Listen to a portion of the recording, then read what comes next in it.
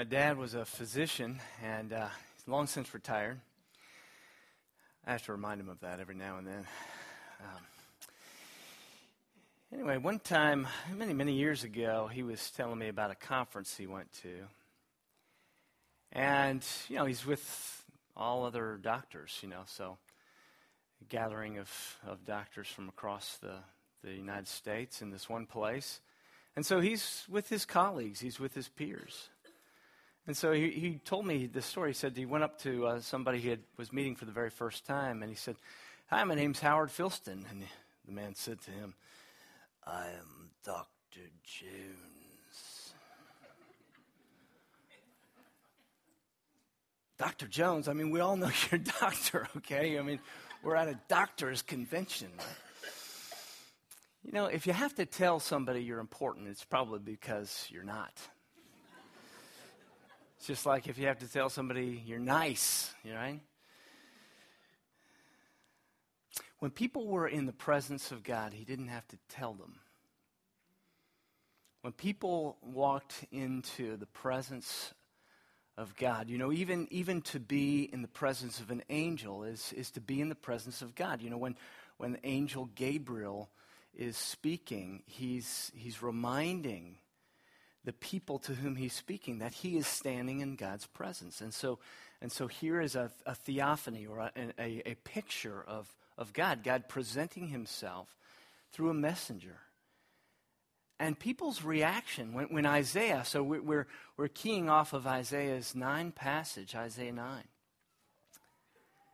of these 4 different views of God. And when Isaiah is in the presence of God, what does he say?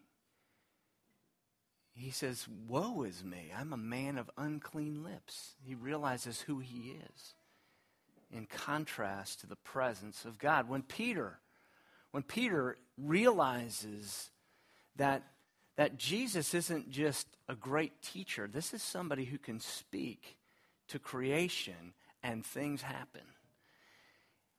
It's a complete paradigm shift. And he gets, I picture sort of that triggering of the fight or flight. The adrenaline hits his bloodstream, and he's just, whoa, get me out of here, or get away from me, Lord.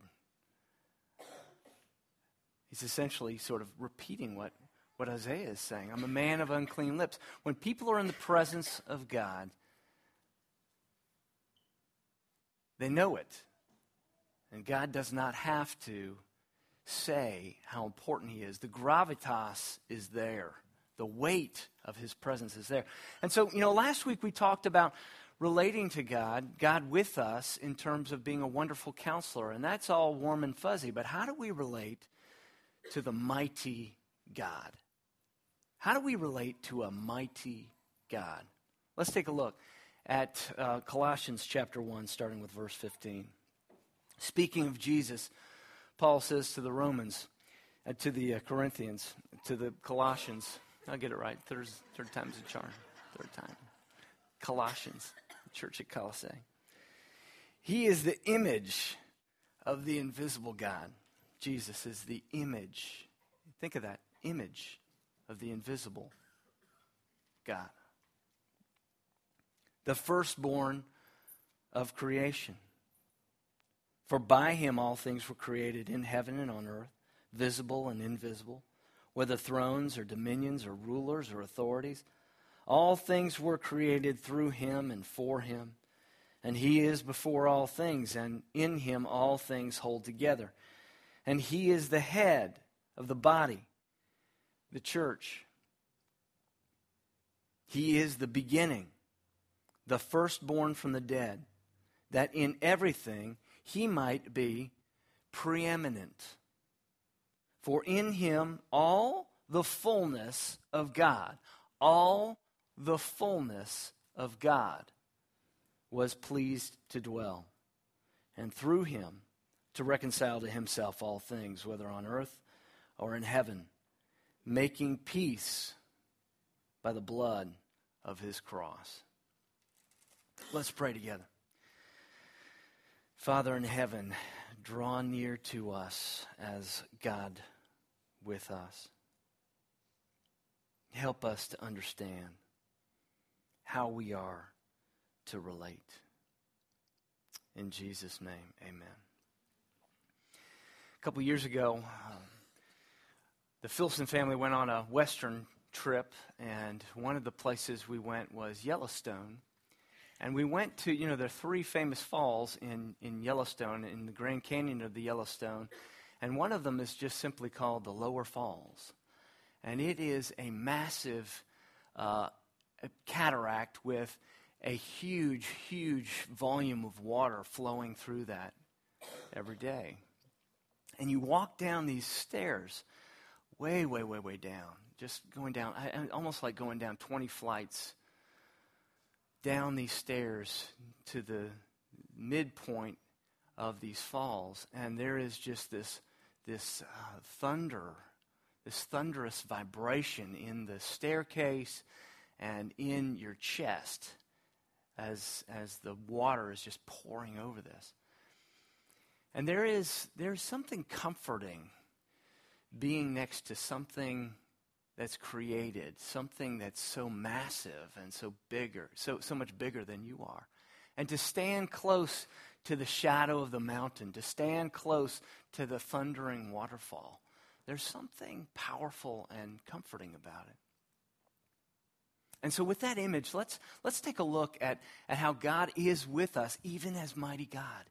Even though Moses had to veil his face after he came down from Mount Sinai because the glory of God would have been shattering to the people, to look at even the reflection of the glory of God on the face of Moses coming down from Sinai, the glory of God would have been shattering to the people of God.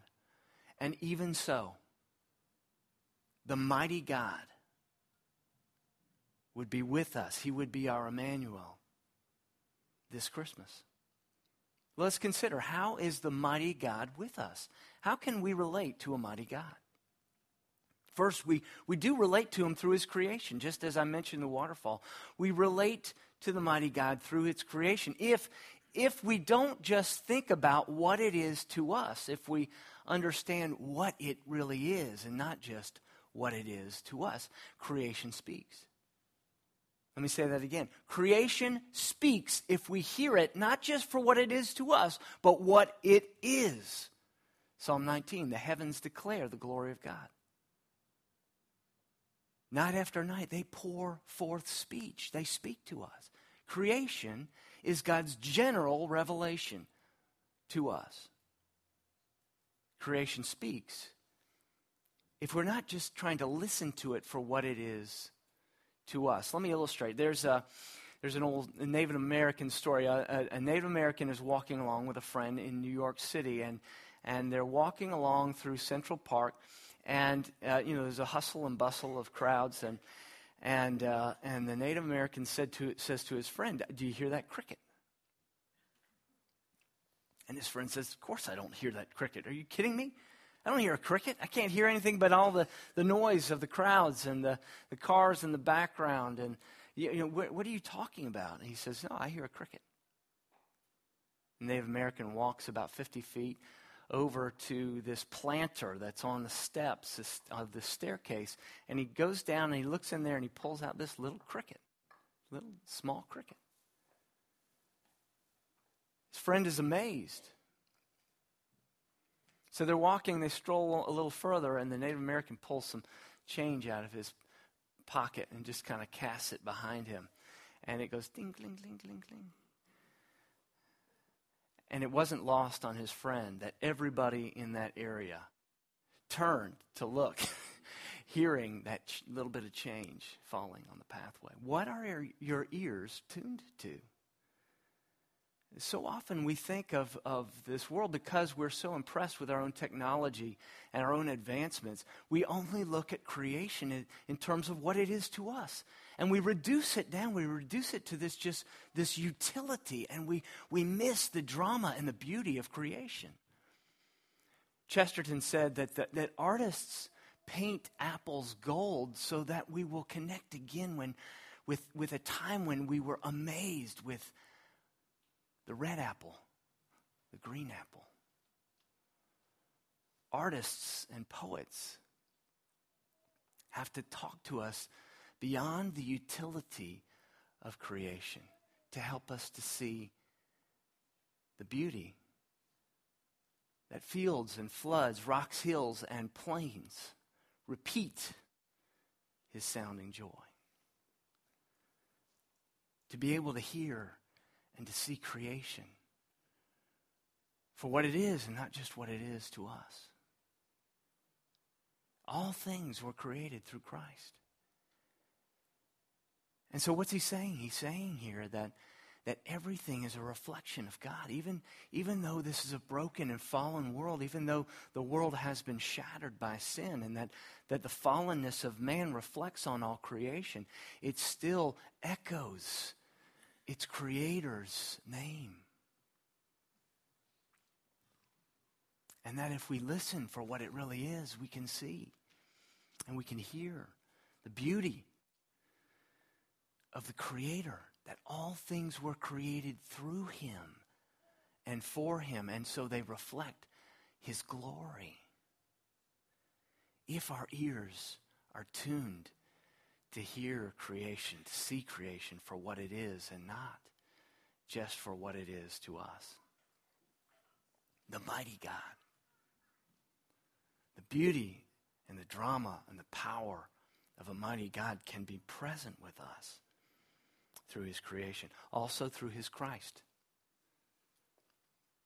God is present with us through the Word made flesh.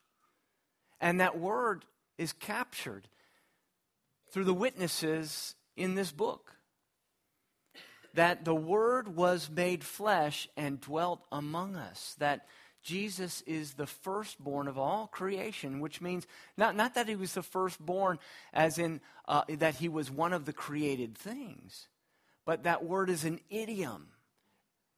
It means that what we consider to be the rights and privileges of the firstborn in an age where birth order was so important. It meant everything in terms of inheritance. That Jesus, as firstborn of all creation, means He is preeminent. That all things were created for Him, by Him, through Him. So we can't confuse Him as one of those things. And so God speaks to us through His Word, through His Christ, if we don't just think of Christ as who He is for us, but who He really is. Do you see the theme now? Creation, not just for its utility, what it is to us or for us, but what it is in its beauty and its drama and its power. Christ, not just for who He is to us and how He helps us and how He is Savior to us, but as Lord, who He is when we understand and can hear. Jesus says repeatedly that those who have ears, let them hear. The mighty God is present with us through His Word when we understand it for what it is and who it is, and not just what it is to us. As just I look at it and you see a butterfly and you see the Space Shuttle Columbia and I see, I see a dog. It's what it is and not just what it is to us. We have to have our ears tuned to the Word of God for what it is. This idea that there is no objective truth or meaning through words, through language, through ideas. That there's only interpretations. The modern sensibilities have been chipping away at the idea of objective truth, chip by chip by chip by chip. And the authority of the Word of God in our lives can die by 1,000 razor nicks if we don't recognize that the way that people talk about meaning is flawed, deeply flawed in our modern cultures in the West. Let me give you an example. C.S. Lewis in The Weight of Glory talks about a waterfall. He's referring back to what was called the Green Book. It was a book of grammar. It was a grammar book, most common throughout the West, and particularly in Great Britain, in the early 1900s.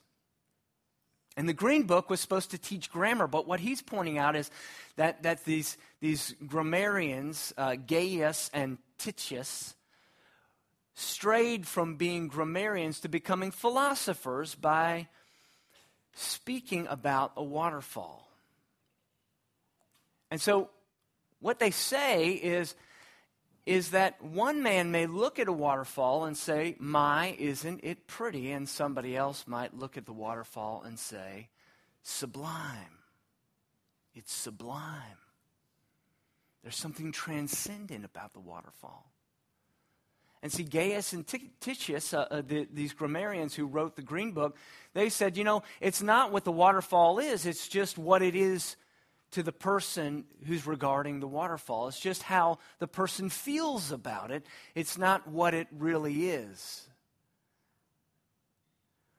And here, C.S. Lewis is showing the pernicious, subtle shift from objective truth to relative truth, where things are only subjective, where there is no real sublime waterfall, there is no experience that's transcendent or even that's shared. There's only what is it to me that's meaningful.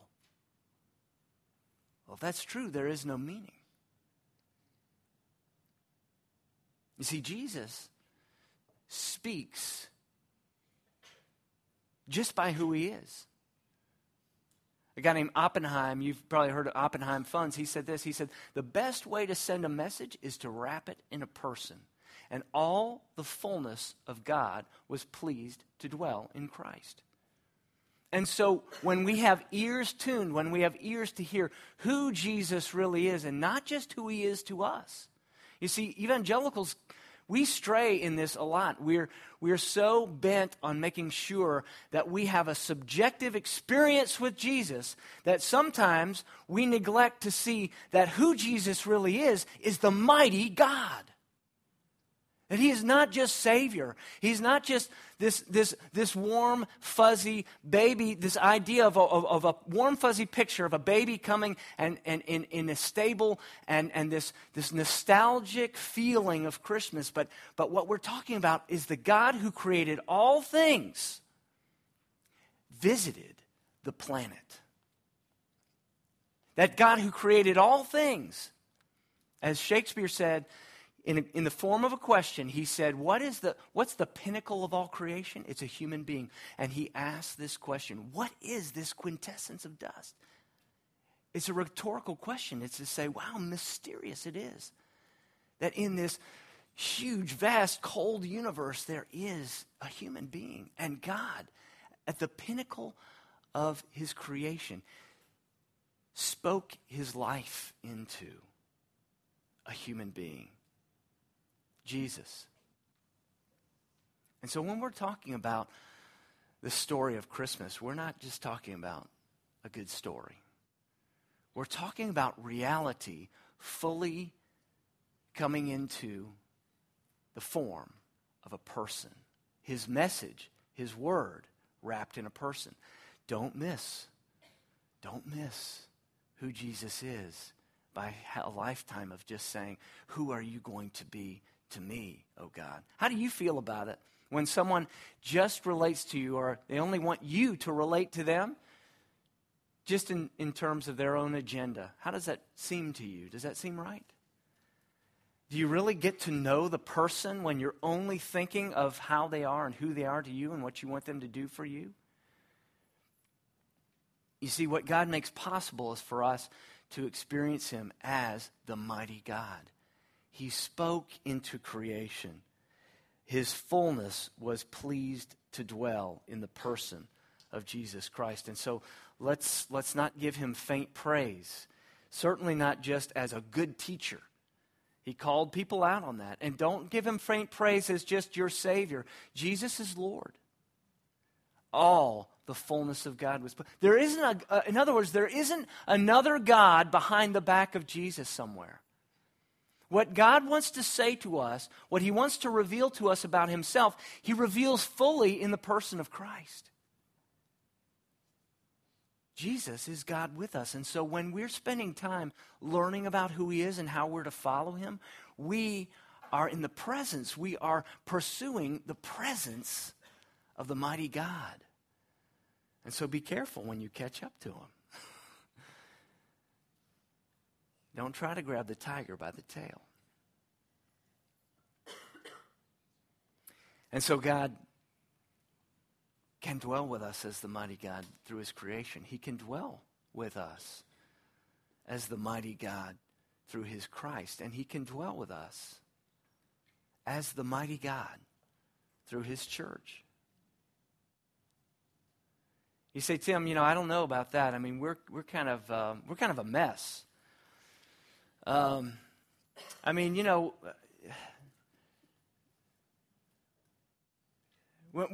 we look at what people are saying about the church, I have to admit, Tim, that a lot of what they're saying about the church is right.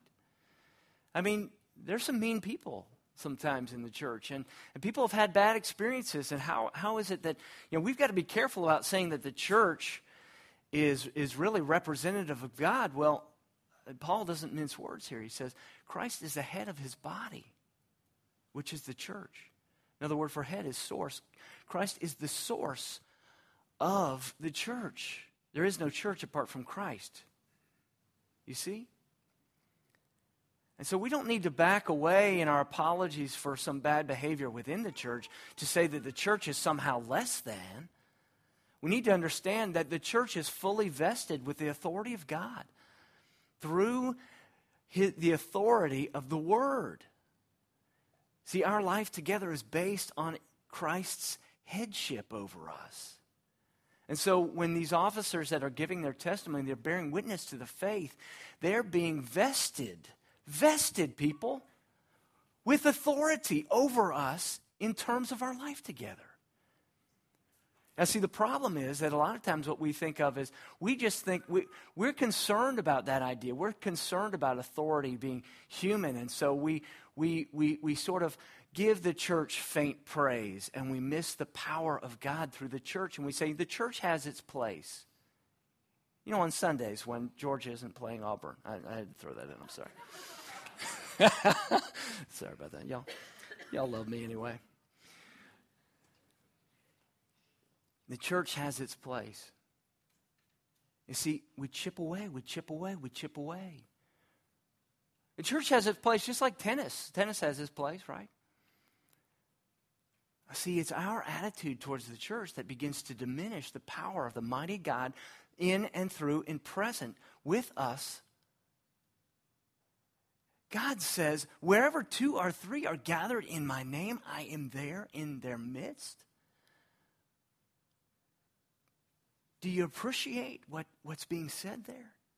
Do you feel the weight of the responsibility of being called out as the church? You say, Tim, I'm a flawed person. I mean, I cannot represent that way. I have no gravitas like that. Let me tell you a quick story about O Holy Night. This song, this great song that has become sort of a Christmas crescendo of late, O Holy Night. Do you know it was written by a guy who barely ever came to church? Did you know that? A guy that a priest called out. He said, would you write a poem? You're known very well for your poetry, and I wonder if you would write a Christmas carol for me. Would you write a Christmas song?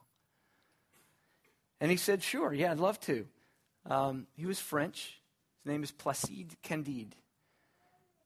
And he wrote this poem, and he wrote it on this train ride up to see this priest.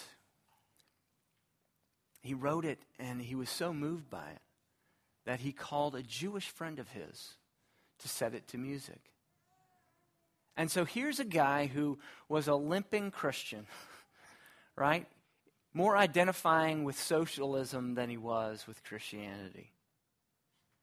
A limping Christian who called a Jewish friend of his who didn't even believe Jesus was the Messiah to write the melody for this poem, which has become a favorite.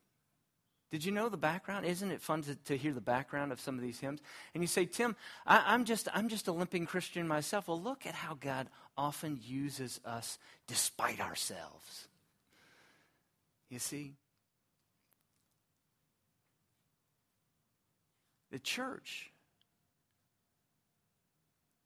is an outward sign of God's inward presence in each one of us.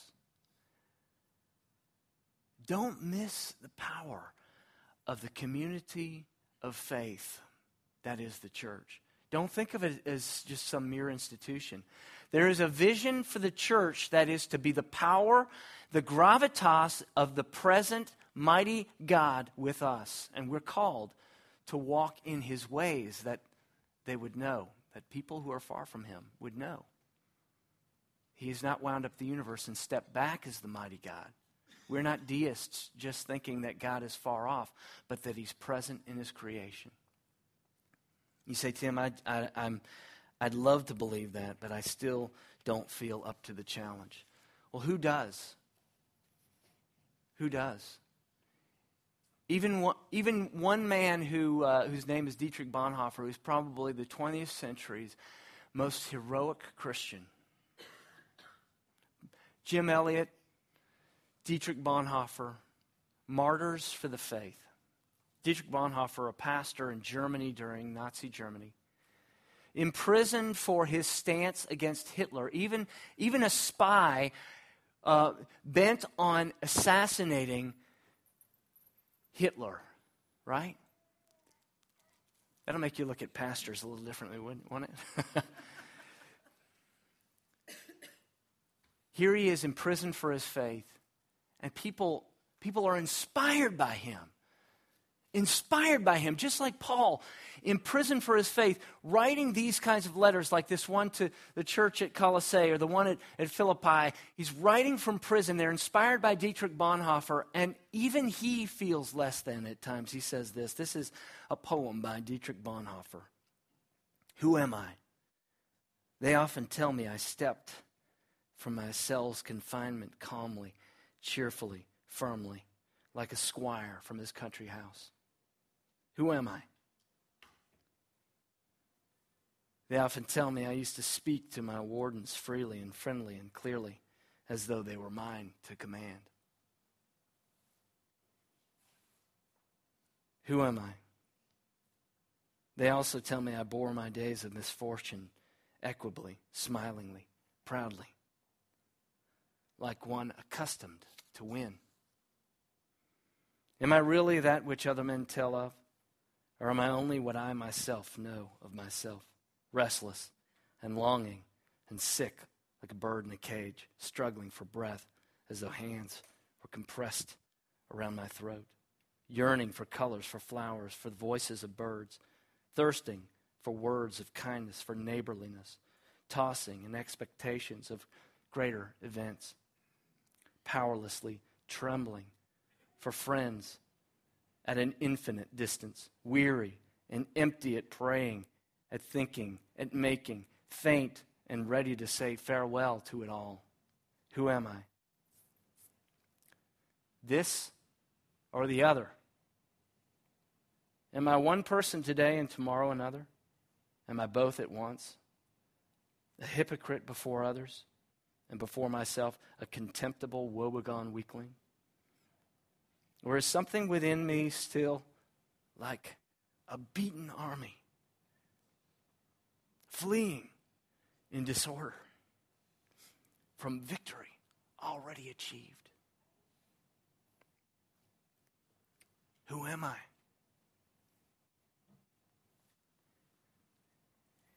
They mock me, these lonely questions of mine. Whoever I am, thou knowest, O God, I am thine.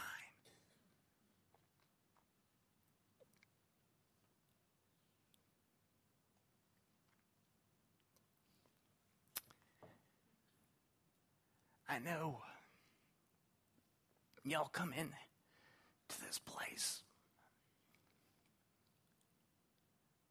especially in a season of Christmas, looking for some glimpse of God.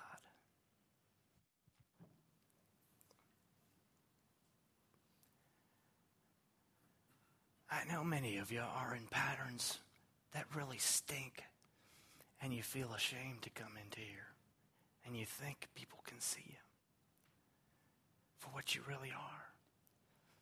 I know many of you are struggling. I know many of you are frustrated that we're not more free and expressive in our worship and in our celebration of who God is. I know many of you are half-hearted in your commitment. But I'm here to remind you today that you belong to the King.